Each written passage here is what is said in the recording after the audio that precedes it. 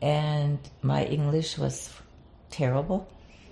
And so I showed her my diploma, and that I had gone to school in Freiburg and all of that, and then she set me down at a double-headed scope, and she says, identify these cells. And I thought, oh God, this is going to be terrible. But oh yeah, leukocyte. That's a leukocyte is a leukocyte. Okay, great, And so this is a lymphocyte, this is a monocyte. Well, in English, it's a monocyte. So and it was written down here, and I clicked the right thing, and she says, can you start on Monday?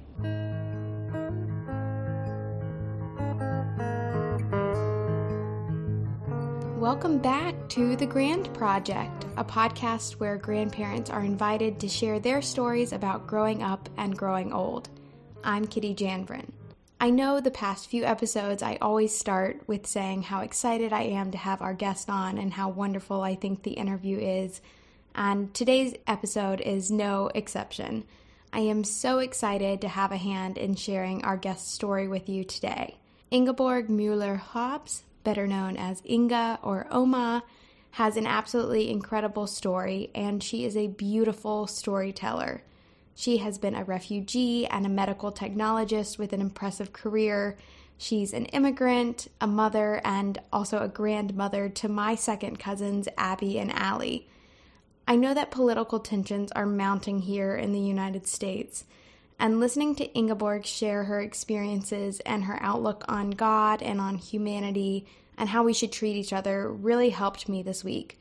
I think the wisdom she shares is both timely and timeless, and I hope this conversation gives you a few laughs, makes you think, and encourages you to realize that you are, in fact, stronger than you think. My name is Ingeborg Käthe Paula Müller-Hobbs. And they call me here Inge because nobody could pronounce Ingeborg. So when I first came to this country and got my job at Johns Hopkins Hospital, I tried to say Ingeborg, and they said, huh? And no, you're going to be Inge. Okay, so I'm Inge. Really? And then Oma is the word for grandmother in Germany, and so my grandchildren call me Oma, and some adults call me Oma too. So, and I was born, it seems like 100 years ago, but actually 77 years ago, in a part of Germany which is now Poland. It was German when I was born there during 1943. And January 1943, and then, as you know, the Nazi regime under Hitler started World War II in 1939 by invading Poland. And so my mom and I were stuck in that area in where I was born, and my dad was a physician, and he was with the German army in France. He was a troop physician. So the Russian front was coming through. Germany was beginning to lose the war, and my whole generation always could never understand what really happened with all of that and the atrocities that happened under Hitler. And we learned little by little later how all that happened. And so the day after my second birthday, the Russian front was coming through from the east, and my mother had to make a decision to get out of the way. And also the German soldiers were running from there. And so my mother actually took me, was January 45, and she took me on a bicycle to the next railroad station, and she described how the icy road and how she would slide. The roads were like that, and how would she slide? She could only take me and what she wore. And she made it to the train station. The soldiers that were running away from the Russian front, they were getting the actual train cars. And so the refugees, which we were in our own country, we were given the cattle cars. And so there are some other side stories of that. But basically, she thought she was going back home. She even worried about the tablecloth that she had spilled some wine on, that she had put in the snow, and forgot to take it in. Well, she never made it there, and later we heard it was all bombed out anyway. So she made it to Dresden, and if you might have heard Dresden, there was a movie made about 4-day bombing of Dresden. Was totally, and we were kicked out of the railroad cars, and my mom had me. She didn't know where to go, and so this man who worked at the railroad station, he came up to her and he says, "Little lady, where? You seem lost." She was dirty and, totally didn't know what to do, hungry, whatever. So he sent her, the way I understand it, like a cattle car that was going in his town. And he says, "Go to this address, go to my wife and tell her that I sent you. You can get cleaned up and spend the night there."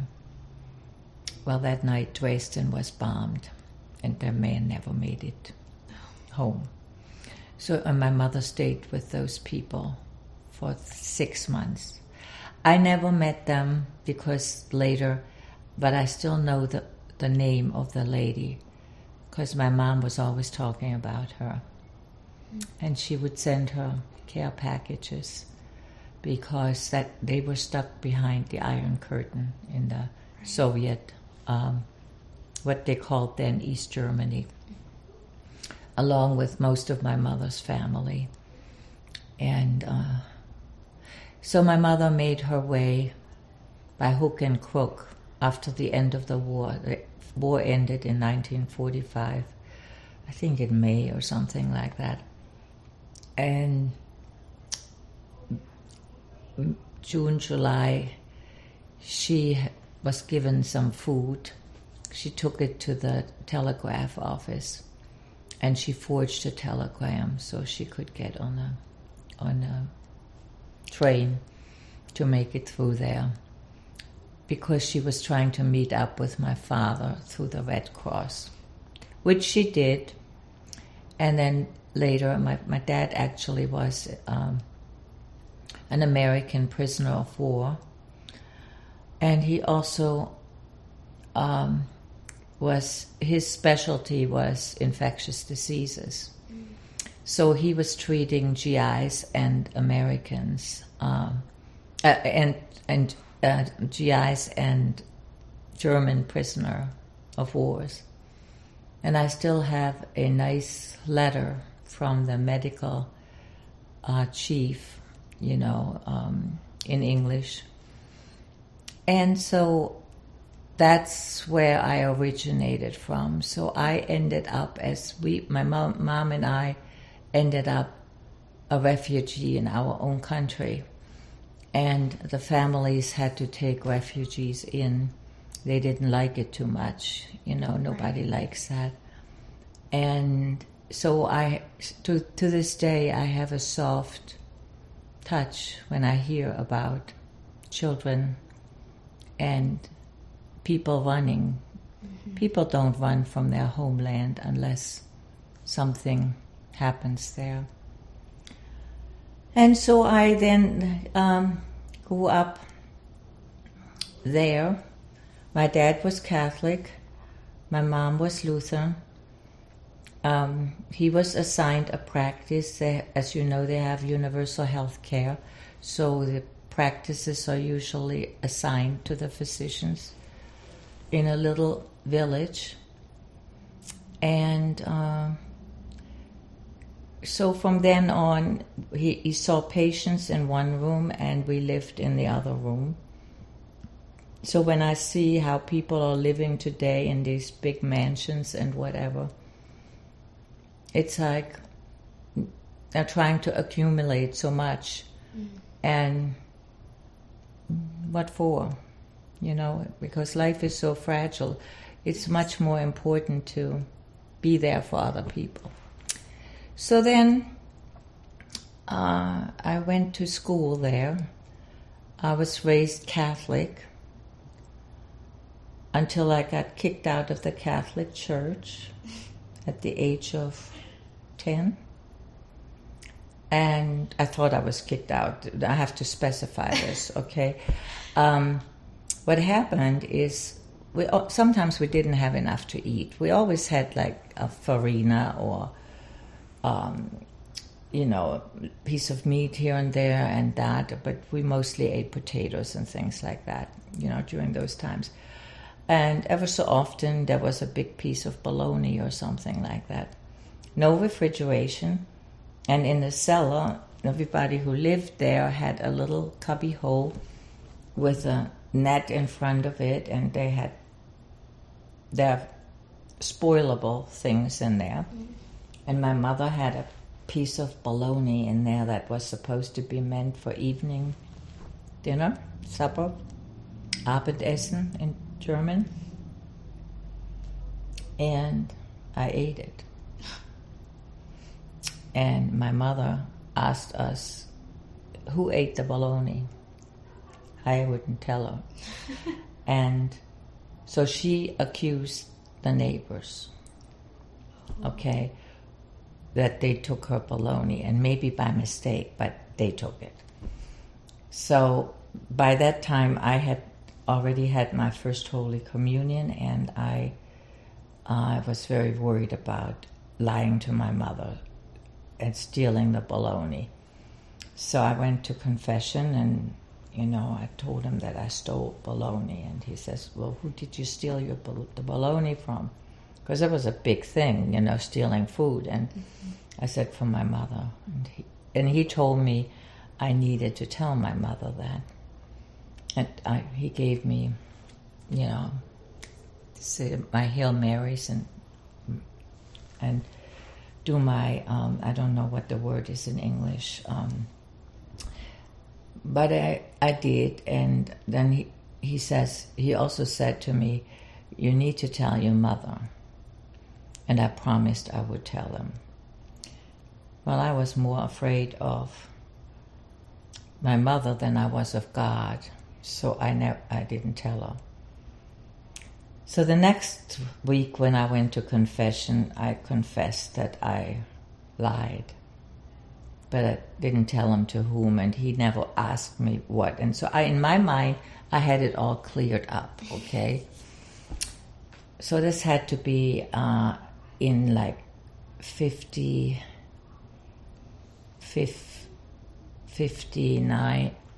no, not 59, like 51 or something like that.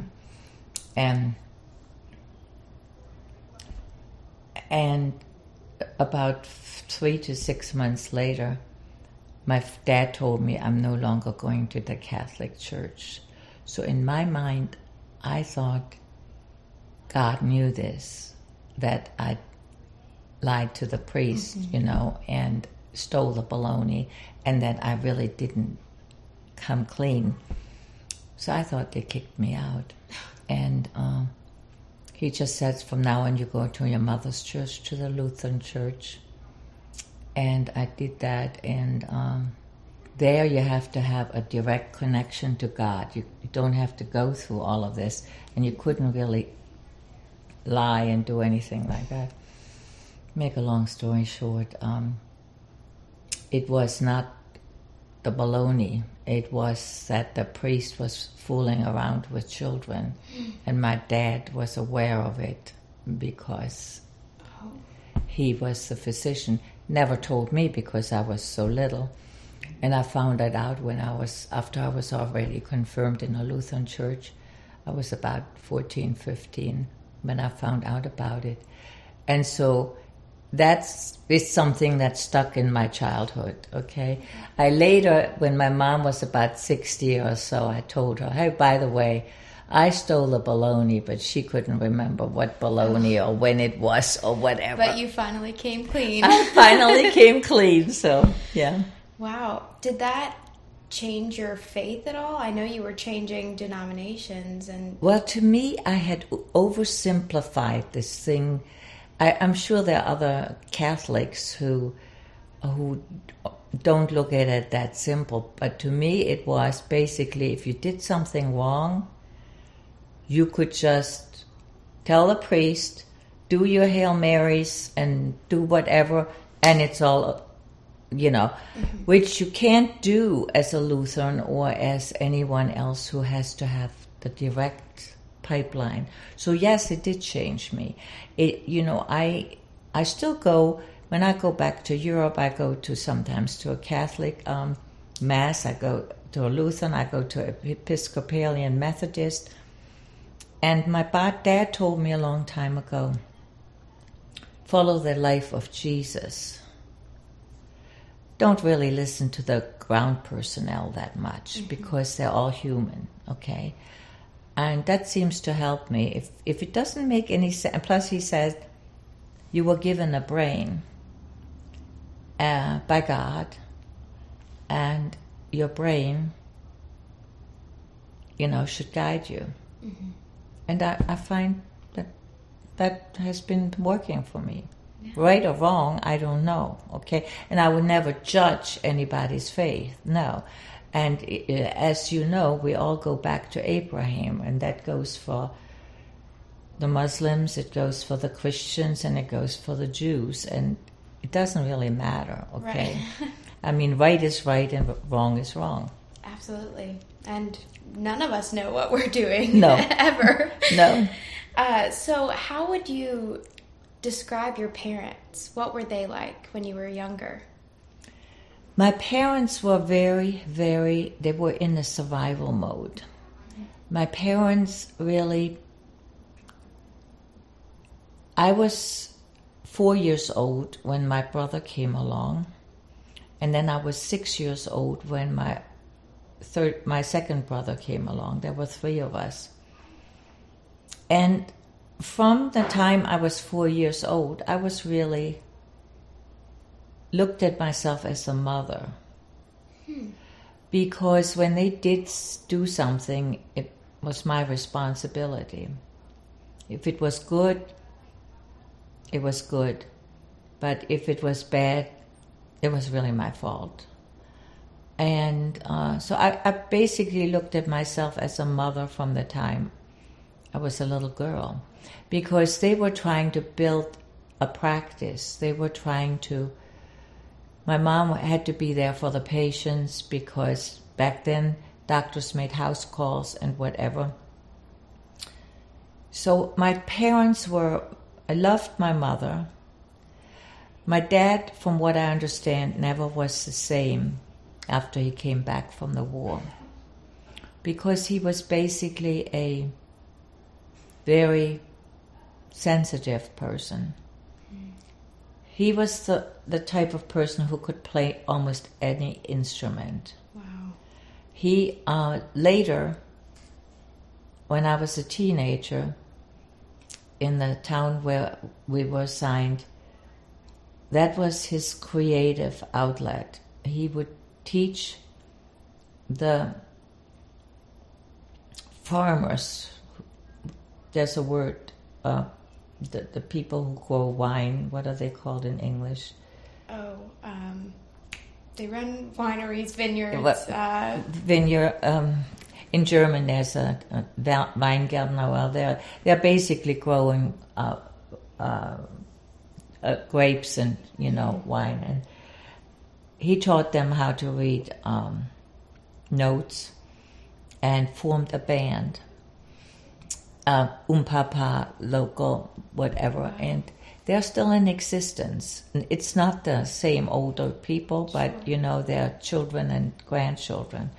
So every time I go back to Germany, my brothers still live there, and they, got married there, have children, and that is something he left. My dad died when he was 55 years old.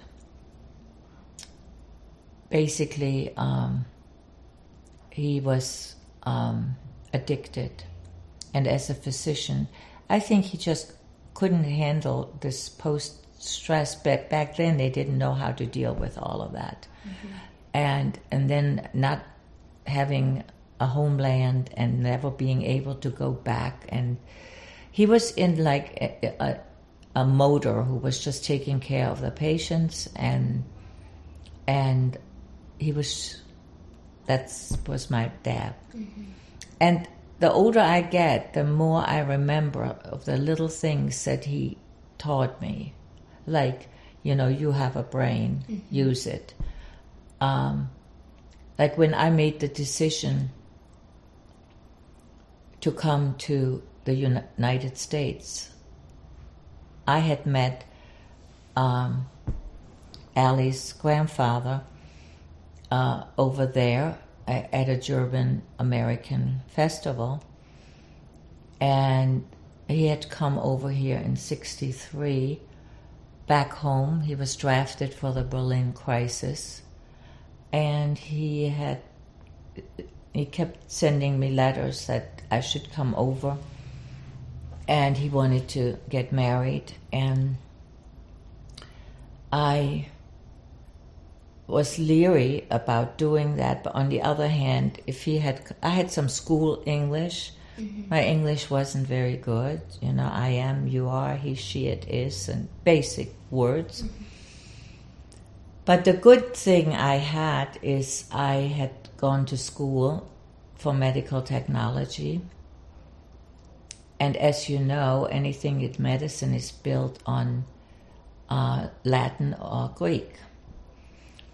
So the only thing my dad said to me, go over there. By that time I had a car. Sell your Opel. Have enough money that you can come back. Check it all out. And don't get married right away.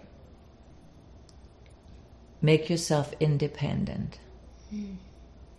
I didn't know how I could do that, but I did.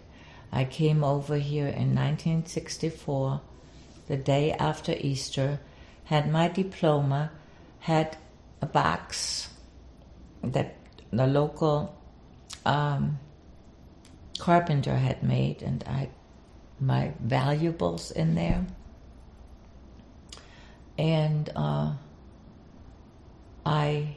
the day after Easter, I came in with a green card because I'd gone to the consulate in Munich, and so my later-to-be husband had to sign a form that if I wasn't self-sufficient, that he had to pay for my trip back, so to speak, and all of that, and I could live with his parents there, and so this was all okay. So I came here the day after Easter. Within like 10 days, I went down to Johns Hopkins, and that's another long story, but somehow karma guided me, and I met this nice man who was the administrator of pathology, and he took me to the manager of hematology, and my English was terrible, and so I showed her my diploma, and that I had gone to school in Freiburg and all of that, and then she set me down at a double-headed scope, and she says, identify these cells, and I thought, oh God, this is going to be terrible, but oh yeah, leukocyte. That's a leukocyte is a leukocyte. Okay, great, and just like hepatitis, okay, appendicitis, it's the same words. You just had to slightly, and so this is a lymphocyte, this is a monocyte. Well, in English, it's a monocyte. So and it was written down here, and I clicked the right thing, and she says, can you start on Monday? Wow. Were you just so surprised? I was. Then I had to figure out how to get there, okay? Because my boyfriend, he was working and he had a car, but I didn't have a car. So I had to learn to ride the bus, okay, and all of that. But it all worked out fine. And then I don't know how I did it all. I tell you the truth, looking back at it now, I don't know how I had the intestinal fortitude to do all of that. And then I actually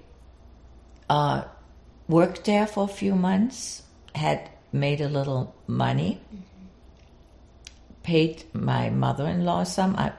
My sister-in-law was away at college, so I had her room. And then the plan was to get married in August. I made my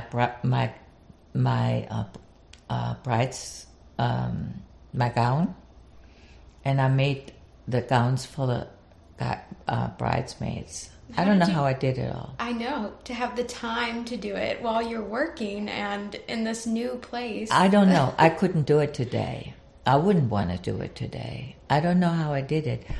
And then I did watch television shows to learn the actual,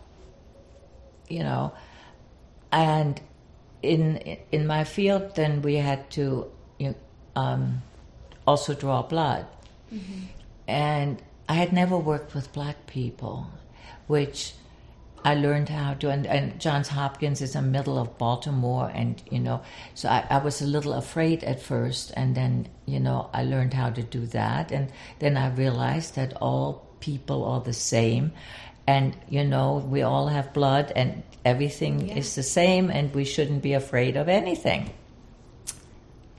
And so, yeah. You need to tell more people that. I know, and we can't be too sheltered. It's crazy, We have to. So yeah. So jumping back a little bit, were you attracted to medical technology because of your father? Do you think, or? I think so, because I grew up in the household right there, because. Little things like back then you didn't have any analyzers, okay? So if he wanted to see if somebody has glucose in the urine, you basically had a Bunsen burner, and you had to take the urine and you had to put some reagent in it and you had to heat it. And then as the color changed, you could see how much. You have in English a color, compare it to a chart to compare it to. And the same thing with, albumin and all of that. So this is how I learned little things from him. And I just got very interested in that. And so he couldn't show me how to do differentials. In other words, differentiating the different white blood cells, if you have a viral infection, or if you have infection, the the type of white blood cells that is elevated is a lymphocyte when you have a virus, a virus, and the other one, it's the granulocyte, okay? So I knew a little bit about that, but then I just needed to go, and then they also taught us their x-rays and the whole thing, and so it was, which I never did later on. So I specialized in hematology and later chemistry also. And then, of course, I had to go back to school here after I got married and had my children. Back then, you didn't have any maternity leave, okay? Women back then were basically to stay home with their children. And as you know, probably Ruth Bader Ginsburg was one of the few who actually broke the ceiling, because she also had a good husband, who supported her. And it was, so I remember after I got married and I was pregnant with Allie's father, Hopkins was nice enough to give me 3 months. But most employers, basically they didn't even want to see that you were showing. And they got away with it. And then, I was fortunate. I had my mother-in-law, and I had another nice lady that I paid, and I trusted her. But after my second son came, I had to stop for a year, and then also, I studied, and then I had to pass the boards and all of that here. But my English was getting better all the time, and because it just wouldn't work to use just the education from another country. Do you remember some of the TV shows you watched to get your English? The dumbest shows, okay? Like I Love Lucy, okay? And, the Andy Griffith Show, and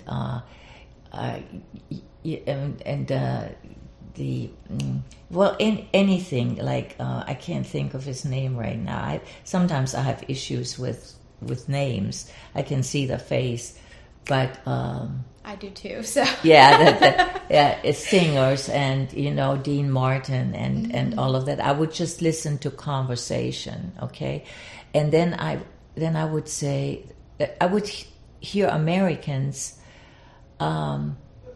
use the wrong grammar, and then I think, oh, I must be saying it wrong, okay, and then I try, and then I say, I don't know. It's little things, like when I was learning English in school, and I would say something like, where's it at? Mm-hmm. And the teacher says, what are you trying to say? And I said, well, where is it at? He says, that's not English. And then, things like that. And it's, you say, where is it?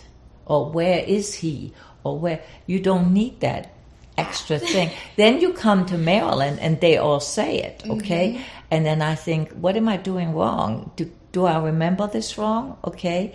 And so the same thing, when people misspell like there, and it's a minor thing. I get this, and nowadays it's a spell check too that throws you off. But you second guess yourself, and you think, because you want to say it the way it's done in this country. But then when I go back and I hear my brothers talk, and I have like my son or my grandchildren with me, and I say, hey, you better speak, don't speak this dialect, okay? Speak the correct German, right. Because it's not right, because they would butcher it, Yes. So before you met the man that later became your husband. Was America even something that you thought about as a possibility for you? Not really. The way I heard always about America, America really did a lot of good for Germany. But I really never saw myself leaving Germany. And quite honestly, I thought I would go back, okay? But then I fell in love with Germany. But what I found out that after the World War, the NATO, which is basically the Allies, the British and the American, they prevented from the Soviets to take over all of the devastated countries of the West. Right. They prevented that from happening. And then the Soviets were losing they were hemorrhaging in Berlin and around there because the people wanted to come to the West, okay? So then they built this wall in 1961 when, of course, I was still there. My grandmother, my mother's mother, was living in the East, and now you couldn't get there, okay, because they have the wall. And I remember President Kennedy. The Germans loved President Kennedy. He came there not too long before he was killed. And he stood there and he said his famous words, "Ich bin ein Berliner." In other words, you cannot wall in people. People are people. And you can't wall them in. And this was in 1963, he was there. Oh God, that's my phone. So President Kennedy was there, and so this was in 1963 when he was there. I came over here in 1964, mainly because I heard so much about the people in the United States. I just wanted to check it out, okay? As it turned out, I had a very good life, okay? My marriage fell apart after 43 years, okay? Wow. That shouldn't happen, but it did happen, okay?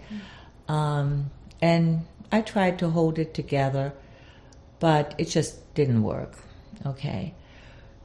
And but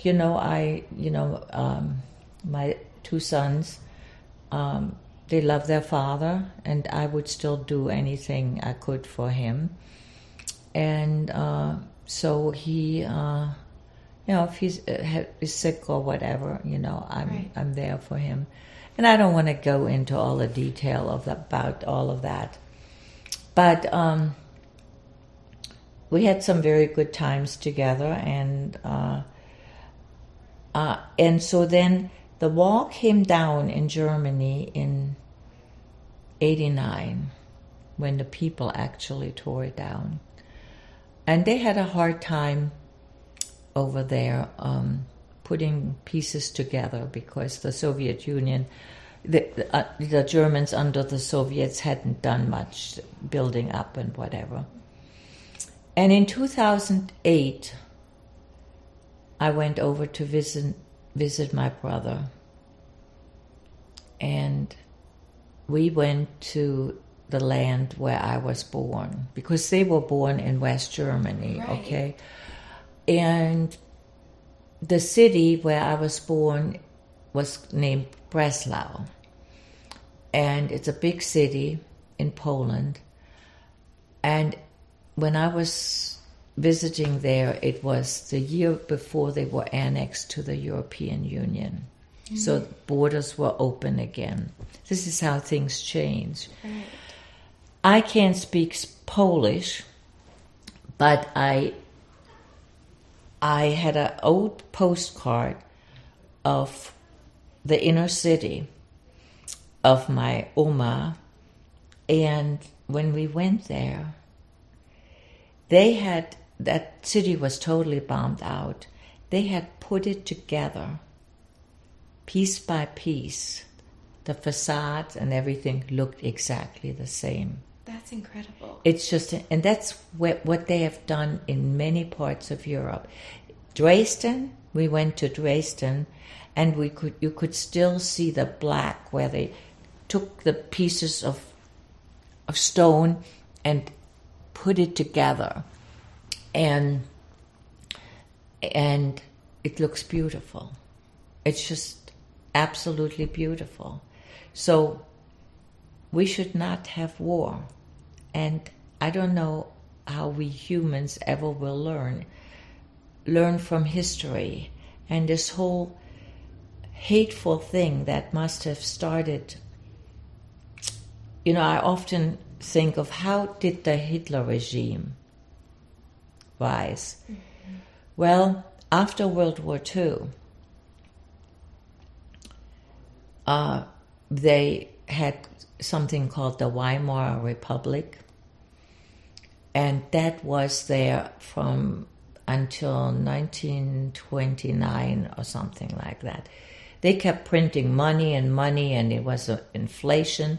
So if you wanted to, my Oma told me, if you wanted to buy something, you could have a whole wheelbarrow full of money, but they didn't want the money, they wanted the wheelbarrow, to barter with. So, and the Versailles Treaty after the World War I probably initiated the rising of the Hitler, the extremism and all of that. Now, where the hate came from against certain groups, like the Jewish people or the people who are mentally challenged or the people who have other, issues, I can't figure it out. But my mother's sister was in a concentration camp because she had a nervous breakdown. Mm-hmm. I found that out. I never met her until I actually did get to go travel there, and she was very nice, and she was she's a little bit like I am, a little crazy, It's like, push the envelope a little bit, And so she was in a concentration camp when she was young, and they sterilized her, so she would not have any children. Yeah. So when you were in school, was the war talked about, and how did they? No, not at all. Now, my brothers say they learned a little bit, but they were 4 and 6 years younger. Right. Okay? For us, it was always,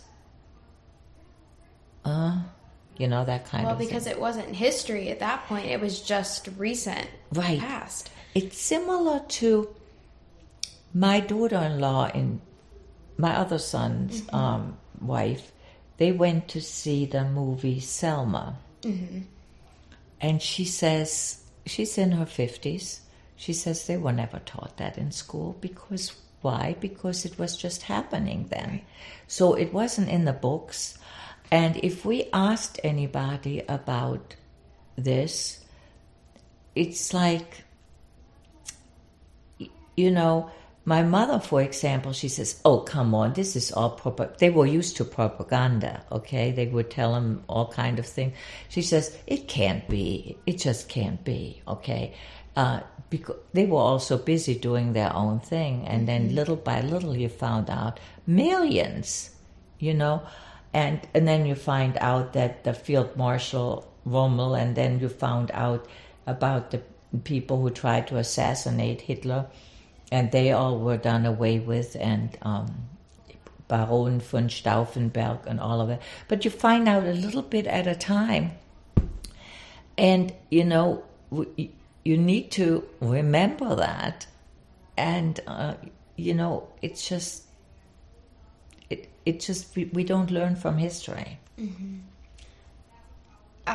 I took German a little bit in school. I don't remember that much, so don't ask me to say anything. But when you go back to visit and you see how, society is over there now and how younger generations are over there now, do you think that there has been learning from the past? Do you think the way they treat what is now their history has helped the country overall, I guess, grow, or even the way Americans talk about World War II? Yes and no. Because the same thing that I seem seeing here is this white nationalism. Mm-hmm. That seems to be there also. Okay? I don't know where it's coming from. Now here, when I think about it, it comes when I see here somebody, I live in Maryland, okay?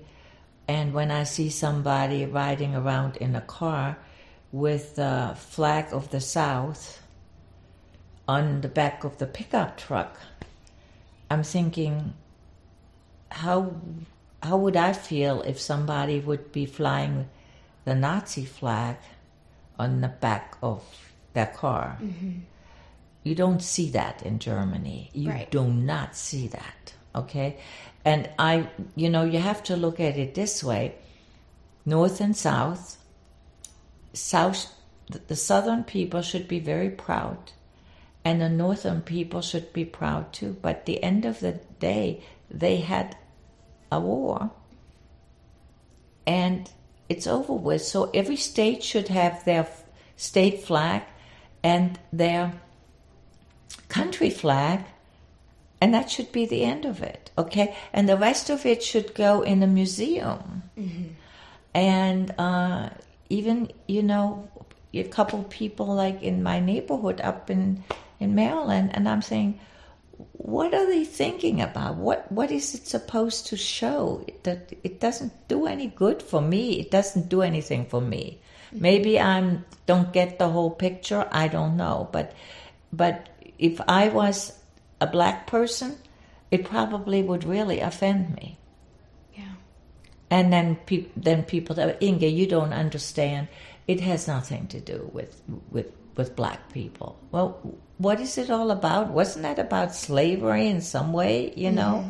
So just like ours, wasn't that about, you had to keep your blood pure and it's all baloney. We're all children of God, right? Yes. I think you should run for office. Oh my God. Well, we'll get away from that a little bit and talk about some happier moments of your life. So you talked about when you were younger, being the oldest of three, you felt like a mother from a very young age. But yeah. As you got into adulthood, did you always want to have your own kids? I did, but going a little bit backwards from that, so then my dad's parents, he was the only child, they were stuck behind the Iron Curtain also. Oh. But when my youngest brother, Helmut, was born, my mother and father needed help. So they allowed... The East Germany, they did not want to have older people because they didn't want to pay the pension. Mm-hmm. They wanted to hold on to the young people, So they let them go. They couldn't bring anything out with them, or very little, just more or less what they could carry, Right.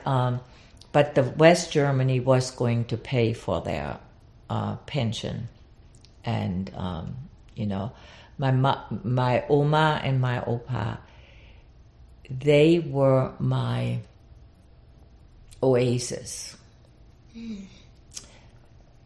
At first, in Weissenstein, they lived in one room, okay? Because again, there wasn't any housing, whatever. And, they kept my little brother a lot. And, but my Opa taught me all about trees and plants, We would go walking. He would collect mushrooms. He was a teacher, He was the rector of a school. He also served in the war, but he was mostly teaching.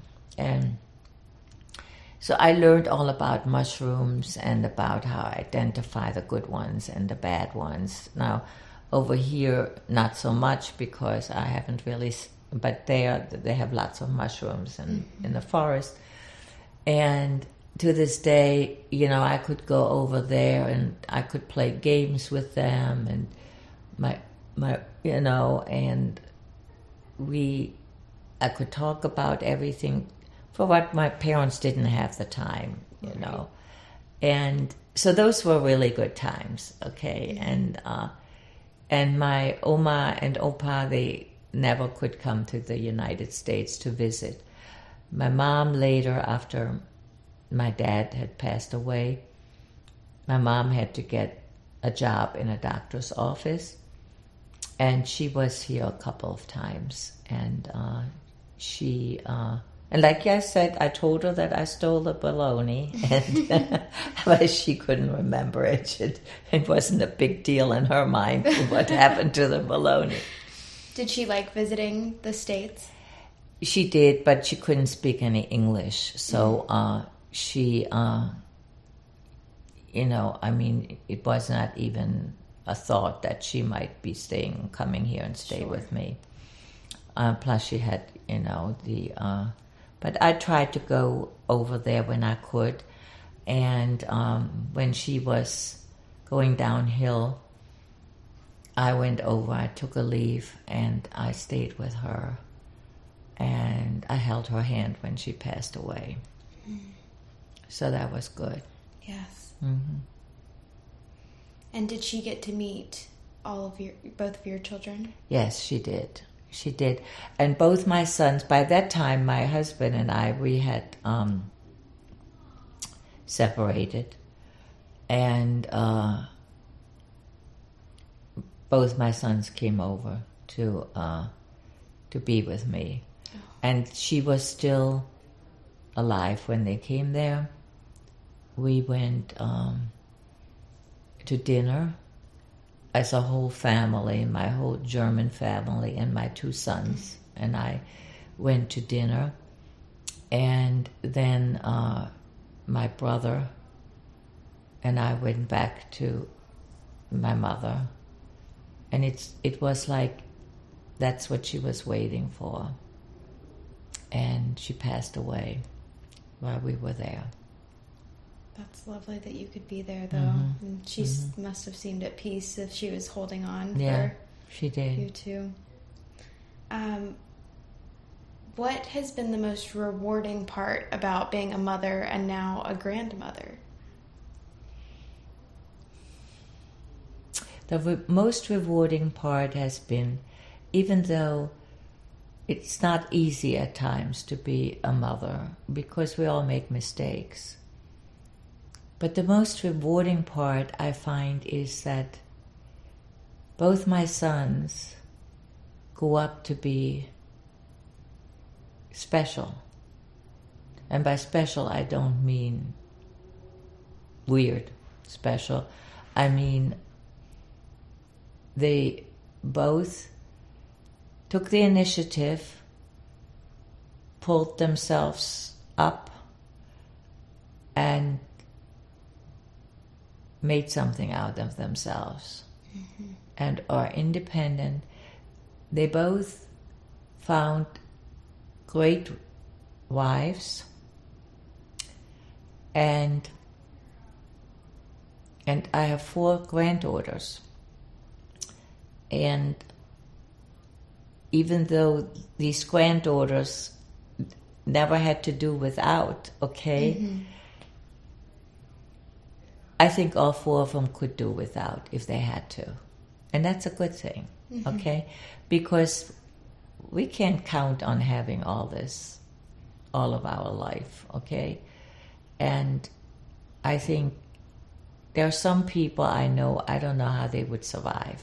But I feel like my granddaughters could. Yeah. They're strong women, just like a strong woman before them. Yeah. I guess we'll just do a few wrap-up questions. You're still young, so what you are, and you look great, and you're still traveling and all of those things. My grandparents are a little bit older. So what aspirations do you have for the next few years? Well, one of my granddaughters is attending St. Andrews in Scotland, where Prince William met Kate. And I wanted to go over there. In fact, I had plans to go over there in April. I was going to go to London. I'd never been to London, Scotland, and Ireland. My granddaughter was going to take the train down to London.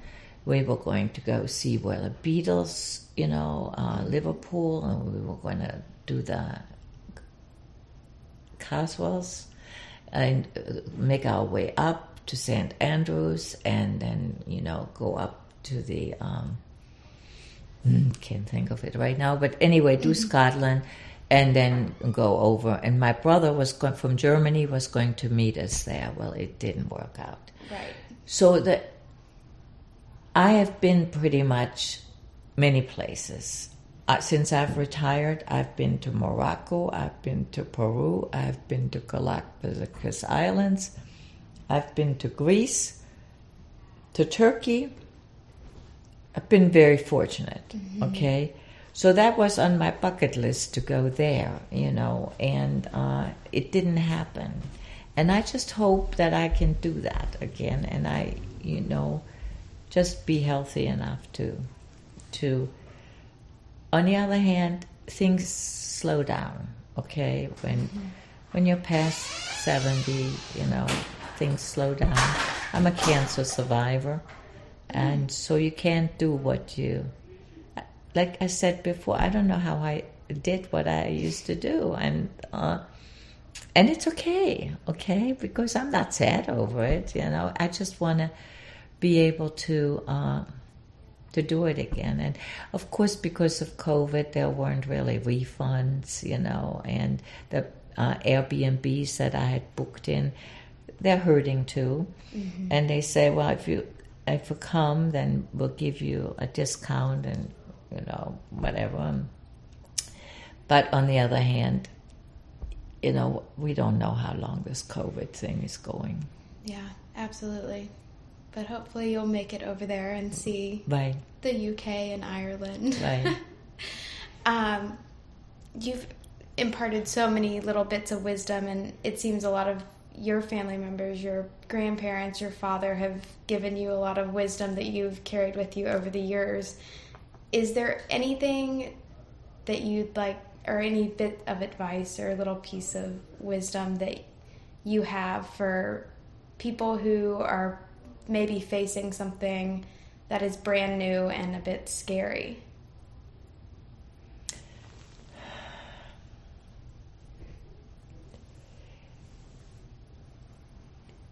Being scary is natural, but it's like it's a wasted emotion. If you want to do something, somebody asked me about 6 months ago, what would you do different if you had to do it all over again? And there was quite scary times, like going in another country and starting all over again, okay? Like,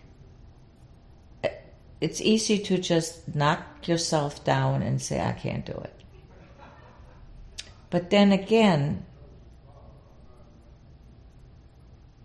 nobody's doing that to yourself. You're doing it to yourself. And unless you're somehow handicapped in some way or another, the world is your oyster. You should be able to do what you want to do. Now, some of us may choose, I don't want to do anything, really. that's okay too, you know. But what I don't like is when people want to just sit on their behind and want free handouts. I'm not a extremist on that, but I would like to say to those people, come on, you can do something. And you know, but then again, we also have so many employers who are not good employers, who take advantage of their people. They don't give them health insurance. They do not provide the support or whatever. It seems to me if I have a good employee, simple thing, if you have a cleaning lady, I had a neighbor of mine, okay, she had a cleaning lady, and she only had her once a month. Mm-hmm. Well, the lady needed that money, okay, and so she says, well, I can't have her now because of the COVID, and so I'm not paying her. But it wasn't the lady's fault. It's little things like that. And she's not an official employer, but then we have other employers. I can name names there. So I think, you know, as long as people are considerate, and nobody should want to be carried by others, but there should be something for everybody. What motivates you day to day? I'm not as motivated anymore as I used to be, okay? It's like, with this COVID thing right now, I take a walk. That's my motivation. I drive, you know, to the store. I go there. I'm not like I was motivated. Now, is that the COVID, or is this me being lazy? I don't know, okay? So I don't know. I think we're all in the same boat on that one. That's about all I have for you. Is there anything else that you'd like to share? No, I really think there's so much more in my mind. That the main thing is when I see people who cut themselves down, I can't do that. I wish I could do that. Simple things like sewing on a button. No, it's like I can't do that. Or I don't understand that. It's just the world. It's a good world that we're in, and if we don't mess it up with nuclear wars and whatever, it can be, or climate, change and whatever we do. But just think of it: if somebody pushes a button on this nuclear, what can happen? Okay, everything is gone, and it's simple, and it can be tomorrow. Mm-hmm. If we have too many countries with this kind of thing, and that does worry me. Not so much for me, because my life is pretty much over, but for my children and for my grandchildren, that they may, and for you, okay, it worries me. I mean, if something like that would happen, bombs and whatever we had in the past was like nothing compared to that. Right. Well, this has been so lovely to hear your story. I mean, you are a fantastic storyteller and speaker, and you have lived quite the life and have more of it to go. You're so sweet. So thank you so much. I really, really appreciate it. And I hope I didn't bore you too much. No, you're fascinating, and I think everyone needs to hear what you have to say, not just about your anecdotes, but about how we treat other people and learn from the past. Yeah, I know. So thank you so much for talking to me. Thank you. Thank you. That's all for this episode of The Grand Project. Please leave us a rating and a review on Apple Podcast if you like what you hear, and follow us on Instagram at Grand Project Pod. Special thanks to Allie Hobbs for coordinating this interview and for being such a supportive, fun cousin and friend, and to Oma Ingeborg for sharing her story. If you or someone you know has a grandparent or someone who has acted as a grandparent that you'd like to nominate for an interview, email us at grandprojectpod@gmail.com. This has been The Grand Project. We'll be back soon with more grand stories. Thank you again for listening.